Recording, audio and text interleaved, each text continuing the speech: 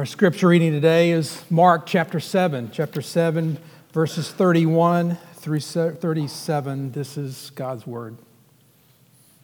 Then Jesus, returned from the region of Tyre and went through Sidon to the Sea of Galilee in the region of the Decapolis. And they brought to him a man who was deaf and had a speech impediment, and they begged him to lay his hand on him. And taking him aside from the crowd privately, he put his fingers into his ears, and after spitting, touched his tongue. And looking up to heaven, he sighed and said to him, Ephphatha, that is, be opened.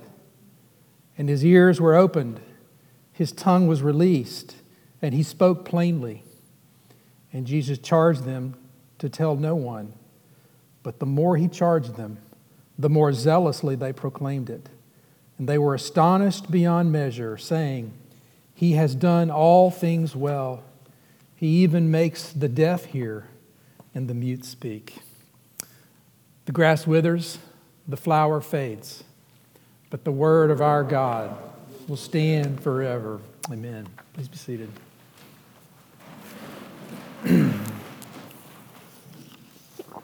We have been for this time, we have been walking through a book, and we need the Lord's help as we come to His Word, that He would be our teacher. So pray with me, Lord, now as we read Your Word and look to it, would You fill us with Your Spirit? Would You soften our hearts that we may delight in Your presence? Would You open our ears that we might hear Your voice, and loose our tongues that we might declare Your glory through Jesus Christ our Lord. Amen. It's the Gospel of Mark. We're walking through this episode by episode, page by page, story by story. It comes to us, as you may recall, from the hand of a man named Mark. Mark, who was an eyewitness of the crucifixion and resurrection of Jesus, we believe. He belonged to a founding family of the Christian church. He was a companion of Peter and Paul, and quite a compelling storyteller. We've seen that, and we see it again today. We come to a fascinating episode that addresses something of that reality that we live in a broken world. And into that broken world comes one with His presence and with promise. That's what we find in this passage today.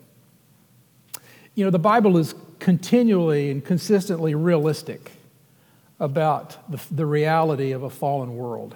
The Bible never glosses over it. It never spins it. It never calls it something else or asks you to. But the fallenness and the misery and the agony that you know firsthand or have known in your past or will in your future is accounted for, and it's addressed by the Word of God. That should give us some hope. That should give us a place to stand and a way to navigate our way through that very agony, that misery, and that's what we find today. The Bible is realistic. There's a man named Stephen Garber who has worked for years for the Washington Institute, and one of the things he does most is talk about Christian vocation. But he's a keen observer. He's not talking about that when he writes about this. He writes about agony and the reality of it in our world. He writes, there's enough sorrow in the world to make us wonder at the weight of the wounds that we see and hear and feel all day long, every week of our lives. Be still for a moment and think about it. And when I did, I thought about the news that I received from a college friend who 2 weeks ago was diagnosed with a very severe, and it turns out extensive cancer. I thought about the stories that I know that you have told of some of your tragic stories. I thought about the unexpected deaths and funerals that we have attended. I thought about miscarriages. Garber writes, sometimes it seems like it doesn't stop. It just doesn't stop. And if it isn't, he says, the finality of death in its starkness that overwhelms us, then think again about the rest of life. The brokenness of the ordinary that everyone lives with, the disappointments and griefs that make us sigh and sigh again, knowing our frailty as we do, knowing the frailty of the world all around us. He's described the fact that it's not simply the tragic crisis. There's much in the ordinariness of our life that fall into the category of different degrees and durations and levels of misery. But what we find in this passage is that you can face it. You can face the agony, the misery, regardless of the degree and the duration, because there's something true about Christ who comes into this with you. We're going to consider that today and see it. And as we're learning, or even learning to expect, there is a story underneath the story. There's a narrative before us that's compelling and intriguing and puzzling, perhaps. But underneath that is another story, which we will get to. But we're going to go about this passage. We're going to look at the ways of God, the heart of God, the hands of God, and the purposes of God. And just as I was rattling that off, you may be asking the question, well, where is God in this passage? Or if you got past that question because you've been with us, you may be asking, does God really have hands? I mean, does God really have hands? Well, I'm going to propose to you that God is in this passage and that he does have hands in this sense. And I'm taking these words from Jesus' lips, who in another gospel says, whoever has seen me has seen the Father. I am in the Father, and the Father is in me. And the Apostle Paul, writing to describe and capture the life and ministry of this God-man, says, God was in Christ, reconciling the world to himself. So for today, God has hands. And we're going to see them in action in the God-man. We're going to start, though, with the ways of God. The ways of God, I want to suggest to you, are sometimes, if not often, curious. Now, I'm not yet talking about this miracle, but the ways of God are sometimes curious. And you would agree if you had a map in front of you right now. Because in this first verse, verse 31, we read that Jesus is going from Tyre through Sidon to the Sea of Galilee in the region of the Decapolis. Now, what would strike you if you had a map or a GPS directing the route to go from Tyre to Decapolis, your GPS would not take you through that region. In fact, it's the opposite direction. Jesus goes north to go south. Have you got any stories like that in your life? That the route that God has taken you on, that, like Jesus does his disciples, goes what is apparently way out of the way, in the wrong direction even, in order to arrive somewhere else. You might suppose, well, it's a little bit like going from Franklin to Atlanta by way of Louisville. That's the picture. It's a big horseshoe shaped. It was 120 miles, so that map is off a bit. It was 120 miles, but it was by foot. 120 miles by foot in the wrong direction. And you got to suppose, as the disciples have figured out that they're now going south again, and they're going to Decapolis, and they pass a sign when they get near. They pass the sign that says Decapolis this way. They've got to, one of them had to look at the other and say, well, why did we go that way to go this way when this was the straight line? I mean, the fact is, Jesus takes them in the wrong direction. We're not told why. We can speculate why, and we can draw a conclusion. You know, it wasn't long after what happens here that Peter determines and declares that Jesus is the Christ. They went 120 miles the wrong way to land where they did. Maybe it was, as we read in Mark 3, that they might be with him. Maybe that they just might be with him. They were with him for a 120-mile journey, and there were things said, there were things observed, there were questions raised and questions answered. But maybe it was time with him. Which raises a question. Is that what your curious itinerary is all about? Those not so straight lines in your own story, are those crooked lines or horseshoe itineraries, have they been about you being in the presence of Christ and with him? I got a hunch that oftentimes that is the case.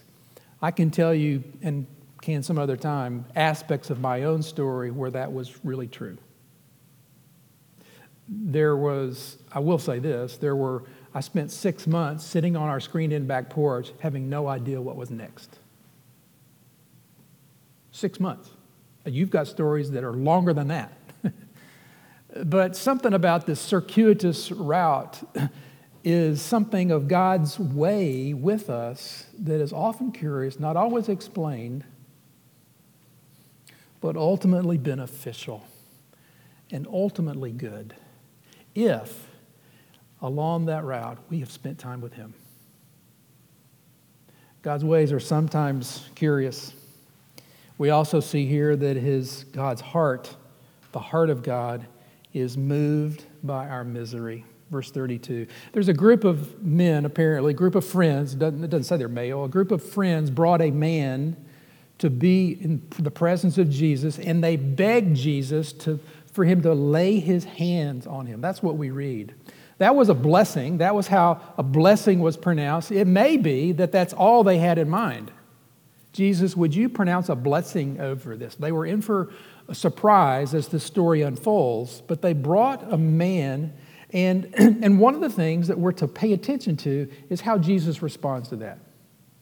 And we're going to learn something about the heart of God by the way Jesus responds.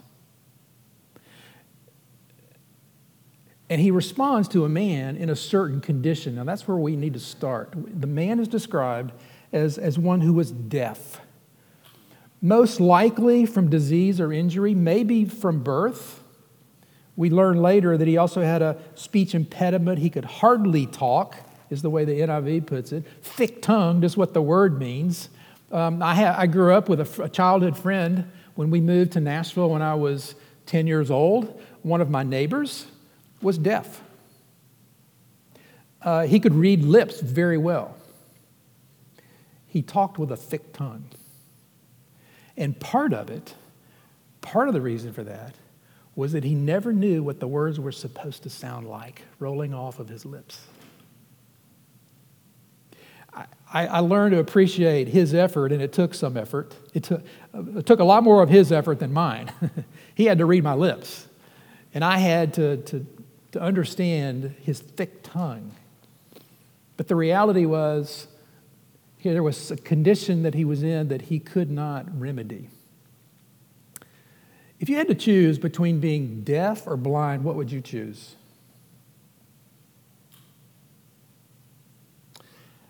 Listen to what Kent Hughes says about this. Being deaf, that handicap, was indeed terrible, especially in ancient times. If we were given the choice between blindness and deafness, the idea of losing our hearing does not seem nearly as debilitating as losing our vision. But medical authorities and the deaf themselves tell us otherwise. Terrible as blindness is, and that was my choice, terrible as blindness is, the blind do not suffer the social pain and stigma experienced by the deaf. The gawking, impatient stares of those who are not aware of one's condition. And also the humiliation of being thought stupid because one cannot understand. You know, a deaf person doesn't look deaf. And that's the way we treat them, as if they do hear and should respond. And when they don't, they are in a predicament that, according to medical authorities and the deaf themselves, has a level of pain and misery that the blind do not endure. I never thought about that. I'm still thinking about that. But Jesus saw it and understood it. You see, Jesus never saw a nobody. He saw someone created in the image of God, and his heart goes out.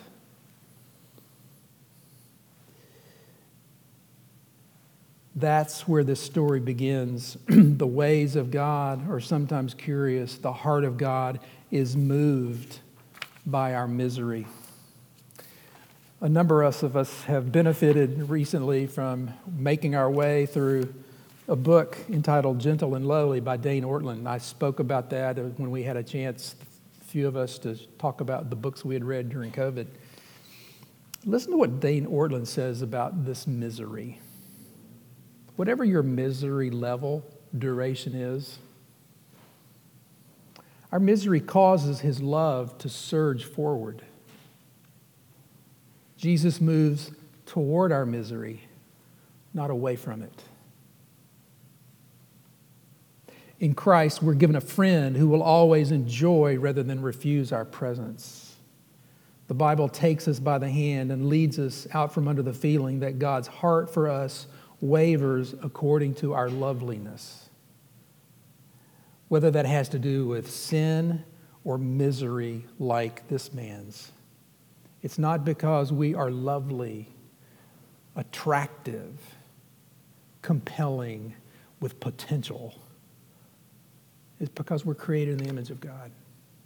And the misery that we endure in this world and experience, regardless of the level or the degree or the duration, that misery, friends, causes Jesus to move toward you.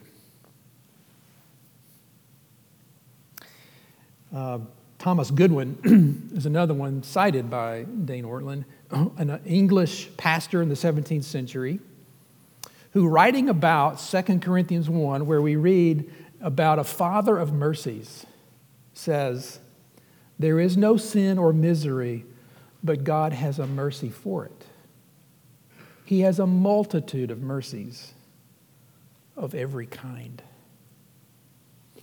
This man has a particular misery and a particular need that Jesus moves to as the hands of God, the Father of mercies, with a particular mercy for him. But just as he has moved toward this man, we're on solid ground when we say that's exactly how he moves toward you. Whatever your level of mercy and misery, whatever your level of mercy need and your misery is, the Lord Jesus, the hands of God, moves toward you, not away from you, because you are lovely and you are his. Well, that's the heart of God. The hands of God actually reveal that heart, don't they? The hands of God reveal his heart and his power. This man has been simply a face in the crowd up until this point. And when he is brought before Jesus, as Jesus around the edges of the crowd, somehow he appears in his presence. And what does Jesus do? Did you notice that? Look at verse 33. He took him, taking him aside from the crowd privately. Now, Jesus didn't always do that, did he? Remember the woman that reached for his robe? That was right in the middle. But Jesus takes this man away from the crowd privately for some reason. One commentator suggests, well, it was either to avoid hostile unbelief, which was often what was around. This crowd assembled. We don't know if it's Jew or Gentile. We know it was in Gentile territory. But we don't know who made up the crowd. We're not told that. But maybe it was to avoid that fury and unbelief that was hostile toward him. That could be. It may be that he was simply looking for unwanted trying to avoid unwanted publicity. Jesus is frequently doing that, right, in the Gospels. In fact, he does it in this one a little later on. After the miracle, he does point in that direction. Or maybe it was to avoid making a spectacle of the man before gawking onlookers. I got to think that was at least part of it. The commentators suggest maybe it was all three. And it could be. Another commentator says, regardless of the reason, he is alone with Jesus. Removed from the excitement and the distraction of the crowd, his eyes watch Jesus now, and he understands that Jesus is about to do something for him. Taking him away, maybe by the hand, out of the crowd, he anticipates that Jesus is going to do something. This wasn't on the schedule. And now he's being pulled away from the crowd for some reason. You know, the hand of God in our lives at times may be disruptive or harsh. There are parts of my story and yours that feel where we could describe the hand of God being disruptive or harsh. Whatever it takes. Here, the hands of God are shown to be restorative and tender. We're about to see that. But I want you to remember that whether the hands that are tender, that were harsh there, are tender. It's the same hands. It's the same God. And he meets us where we are and deals with us as he needs. That is for our good and his glory. He will grab me by the scruff of the neck at times. Gently, in love, purposefully. But these are hands that are restorative and tender that we see. What we see as this story unfolds in verse 33, we see what we might even describe as sign language to this deaf, mute man. He does things to communicate to this man. He meets him on his terms, so to speak. He says to himself, I know you can't hear my voice and understand my words, but here's what's about to happen. And he takes his fingers. Picture this now. He takes his fingers and places them in the man's ears. We've gone to a level of intimacy there, right? That wasn't there before. And you know, you can't do that. You can't put your fingers in someone else's ears without being face to face. So in this moment, however long this moment took, and it doesn't appear to have taken long, this man's attention is riveted on Jesus. You can suppose there's some eye contact. Fingers in the ears as a way of saying, I am going to deal with the misery that you have experienced, that you endure. It is your ears. That's why we're here. That's why I'm here. That's why I've taken you aside to deal with your greatest felt misery, which also now includes your tongue. So taking at least one hand from his ears, spitting on that hand, and placing it on the man's tongue, we've gone to another level of intimacy, friends. Fingers in the ears, a wet, spit-full hand touching his tongue. That's troubling for us to think about. But it's his way of saying, I'm here to undo the greatest trouble. You think that's troubling. I'm here to deal with your greatest trouble. That is the brokenness in your life and the misery and the shame and the contempt that you have felt. I'm here to deal with. And then he does something else. Did you notice what he does next? He glances to heaven. He glances upward as if to make sure it's clear to this man that what is about to happen comes from the Father above who cares about you. That's where the power comes from. That's also where the love resides. And it's in his name. It's he who comes to you in this moment. But he does one more thing. He sighs. And we're not told why. But we could suppose that it had something to do with coming to terms again with the brokenness of this world, the despair and the agony and the misery that marks life in this world. You know, when God made this world, it was declared not only good, it was declared very good, right? Genesis 1, each day is good, good, good. The summary, it was very good. But it hasn't been good, very good since Genesis 3. And Jesus is taking all of that into account. That of the fallenness and the brokenness and the meltdown and the breakdown and the catastrophes that go, the consequences of sin and brokenness in this world have to do with the world, the fact that this world is not what it was made to be. It's not what it will be, but here we are in the midst of this one. And Jesus sighs. And then he says something. In Aramaic, it's Ephphatha. It almost sounds like a thick-tongued word, doesn't it? When you read it on the page, but it simply means be opened. And those syllables were the first syllables for this man to hear. Be opened. And as he heard those, not only were his ears open, but it says his tongue was loosed and he spoke plainly.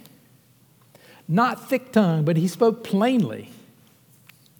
And I gotta wonder, and maybe you do too, I gotta wonder, what did he say? What did he say? Who are you? Was it, how did you do that? Why me? There's all kinds of things that could have come to my lips in wonderment and amazement. We're told that everybody around was astonished beyond belief, starting with him. But he responded in some way. His tongue was loosed for some purpose, and something came off of his lips. I'd just love to know. We're not told. What we are told is that it was complete. His ears were opened. His tongue was released. He spoke plainly. And what we learn from that, friends, is that when God shows up in our midst, in our misery, when the heart of God and the hands of God show up, he comes with more than sympathy. He comes with love and power to do for us what we cannot do, to mend our own ways and to fix the miseries in our lives. Now, you should have some questions at this point, because Jesus actually did not heal everyone that he ran into. His words were, don't talk about this, not go find everybody else in this condition and line them up. And one of the reasons for that is the story underneath the story. I told you there's a story underneath the narrative, and we're about to get to that. We could seal this little story off by itself, and it's a beautiful story. But it's perplexing in the manner that Jesus chose to do this, and why he did it and not here and not everywhere. Those are legit questions, and they get answered when you begin to understand not only what Jesus said or what he was doing, but what he had in mind. Here's where we see that the purpose of God is unfolding but certain. The purpose of God is unfolding but uncertain. Here again what Jesus said. He charged them not to speak about what they had witnessed. He's frequently doing that, it seems. And it's because he knows that right around the corner is the rest of his mission, and what's around the corner has to deal not only with this man's need, but everyone else's need and everyone else's misery and all the misery that was and is and will be. The mission around the corner is much, much, much, much, much bigger than this marvelous miracle that raises our question and causes us to be astonished. It's much bigger than that. That's what he said. So he said, don't, and he charged them repeatedly. He said it once, he said it again, and apparently more than twice, and they continue to talk. But he's insistent that they should sit on this news for the moment because he had something else around the corner where he was headed. We also get a picture that the purpose of God is unfolding because there's more going on at this moment in Jesus' life than this episode. And we see this, as we learned last week, in the parallel passage. In Matthew 15, we don't find this story. We find a wider sweep of what God is doing in this category. And in Matthew 15, you would read these words. Great crowds came to him, bringing with them the lame, the blind, the crippled, the mute, and many others. And they put them at his feet, and he healed them. So that the crowd wondered, remember that word, the crowd wondered when they saw the mute speaking, the crippled healthy, the lame walking, and the blind seeing, and they glorified the God of Israel. That was the bigger picture. This is simply an episode in a bigger picture of what Jesus was doing in his public ministry at that time. There was a lot going on.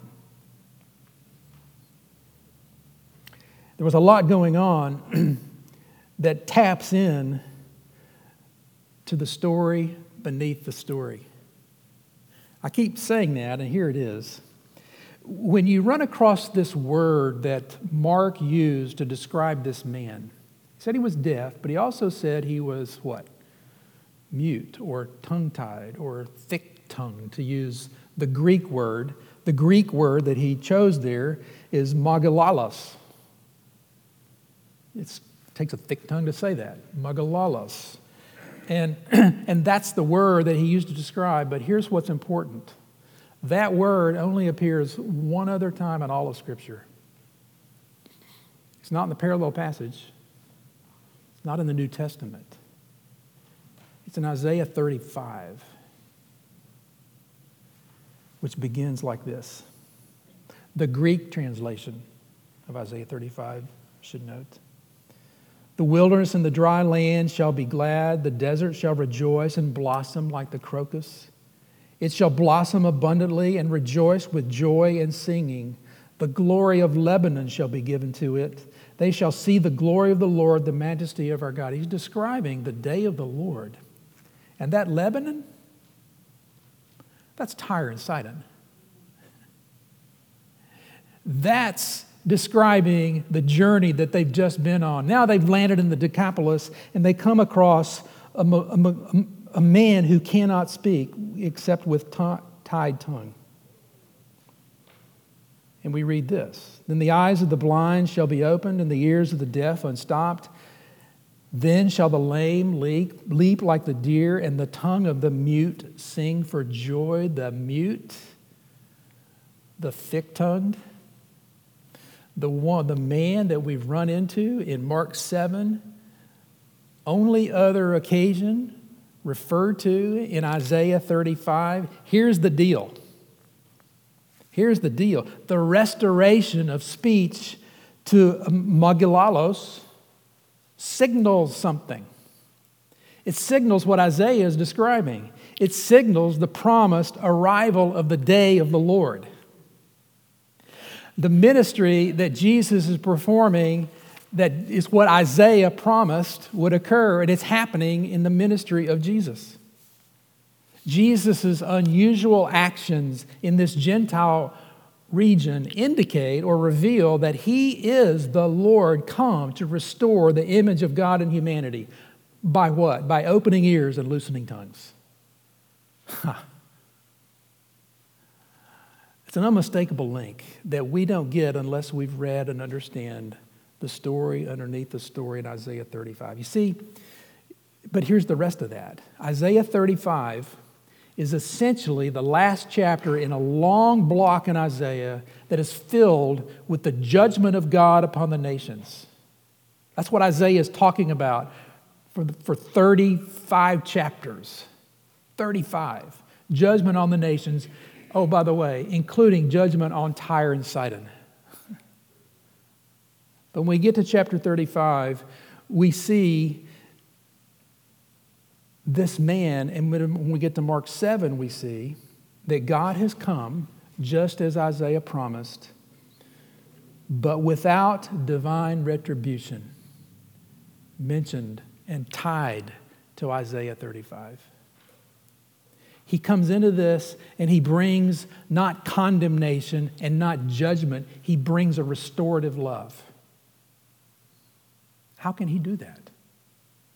How can he jump to the restorative love? How can he skip over 35 chapters of Isaiah and come with restorative love?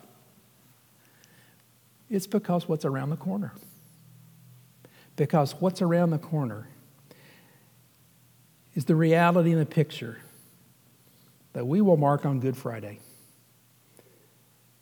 That Jesus has come not to bring retribution, but to bear it for us.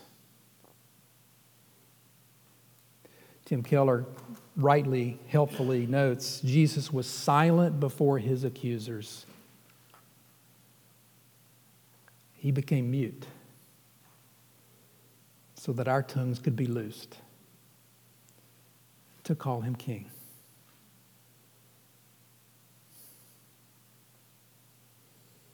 They were astonished beyond belief. And right now, so am I. The kingdom of God breaking in always has that impact. When we get a window into the kingdom of God and the reality before us, it propels us to something that we might call astonishment and wonder. That's what Habakkuk expected. Listen to these words, Habakkuk 1. Look among the nations and see, wonder and be astounded, for I am doing a work in your days that you would not believe if told. And that's the very passage the Apostle Paul takes up in Acts 13, describing the crucifixion and the resurrection. He says, you would not believe it. You scoffers in this case. You scoffers, look at what's going on. A work of God in your midst. You would be astounded if you understood what was happening in the resurrection of Christ. A work in your days that you would not believe if told. His crucifixion, his resurrection prompts that in us, right? We're prompted to wonder at his miracles, whatever they are, whatever form they take, whatever misery they're dealing with. And that while not all of our misery in this world, that's a question that you should ask. While not all of the misery in this world has been obliterated and dealt with and demolished and substituted for with joy and goodness and blessing and healing, not everyone with cancer is healed. There will be tragic accidents and deaths in the year to come.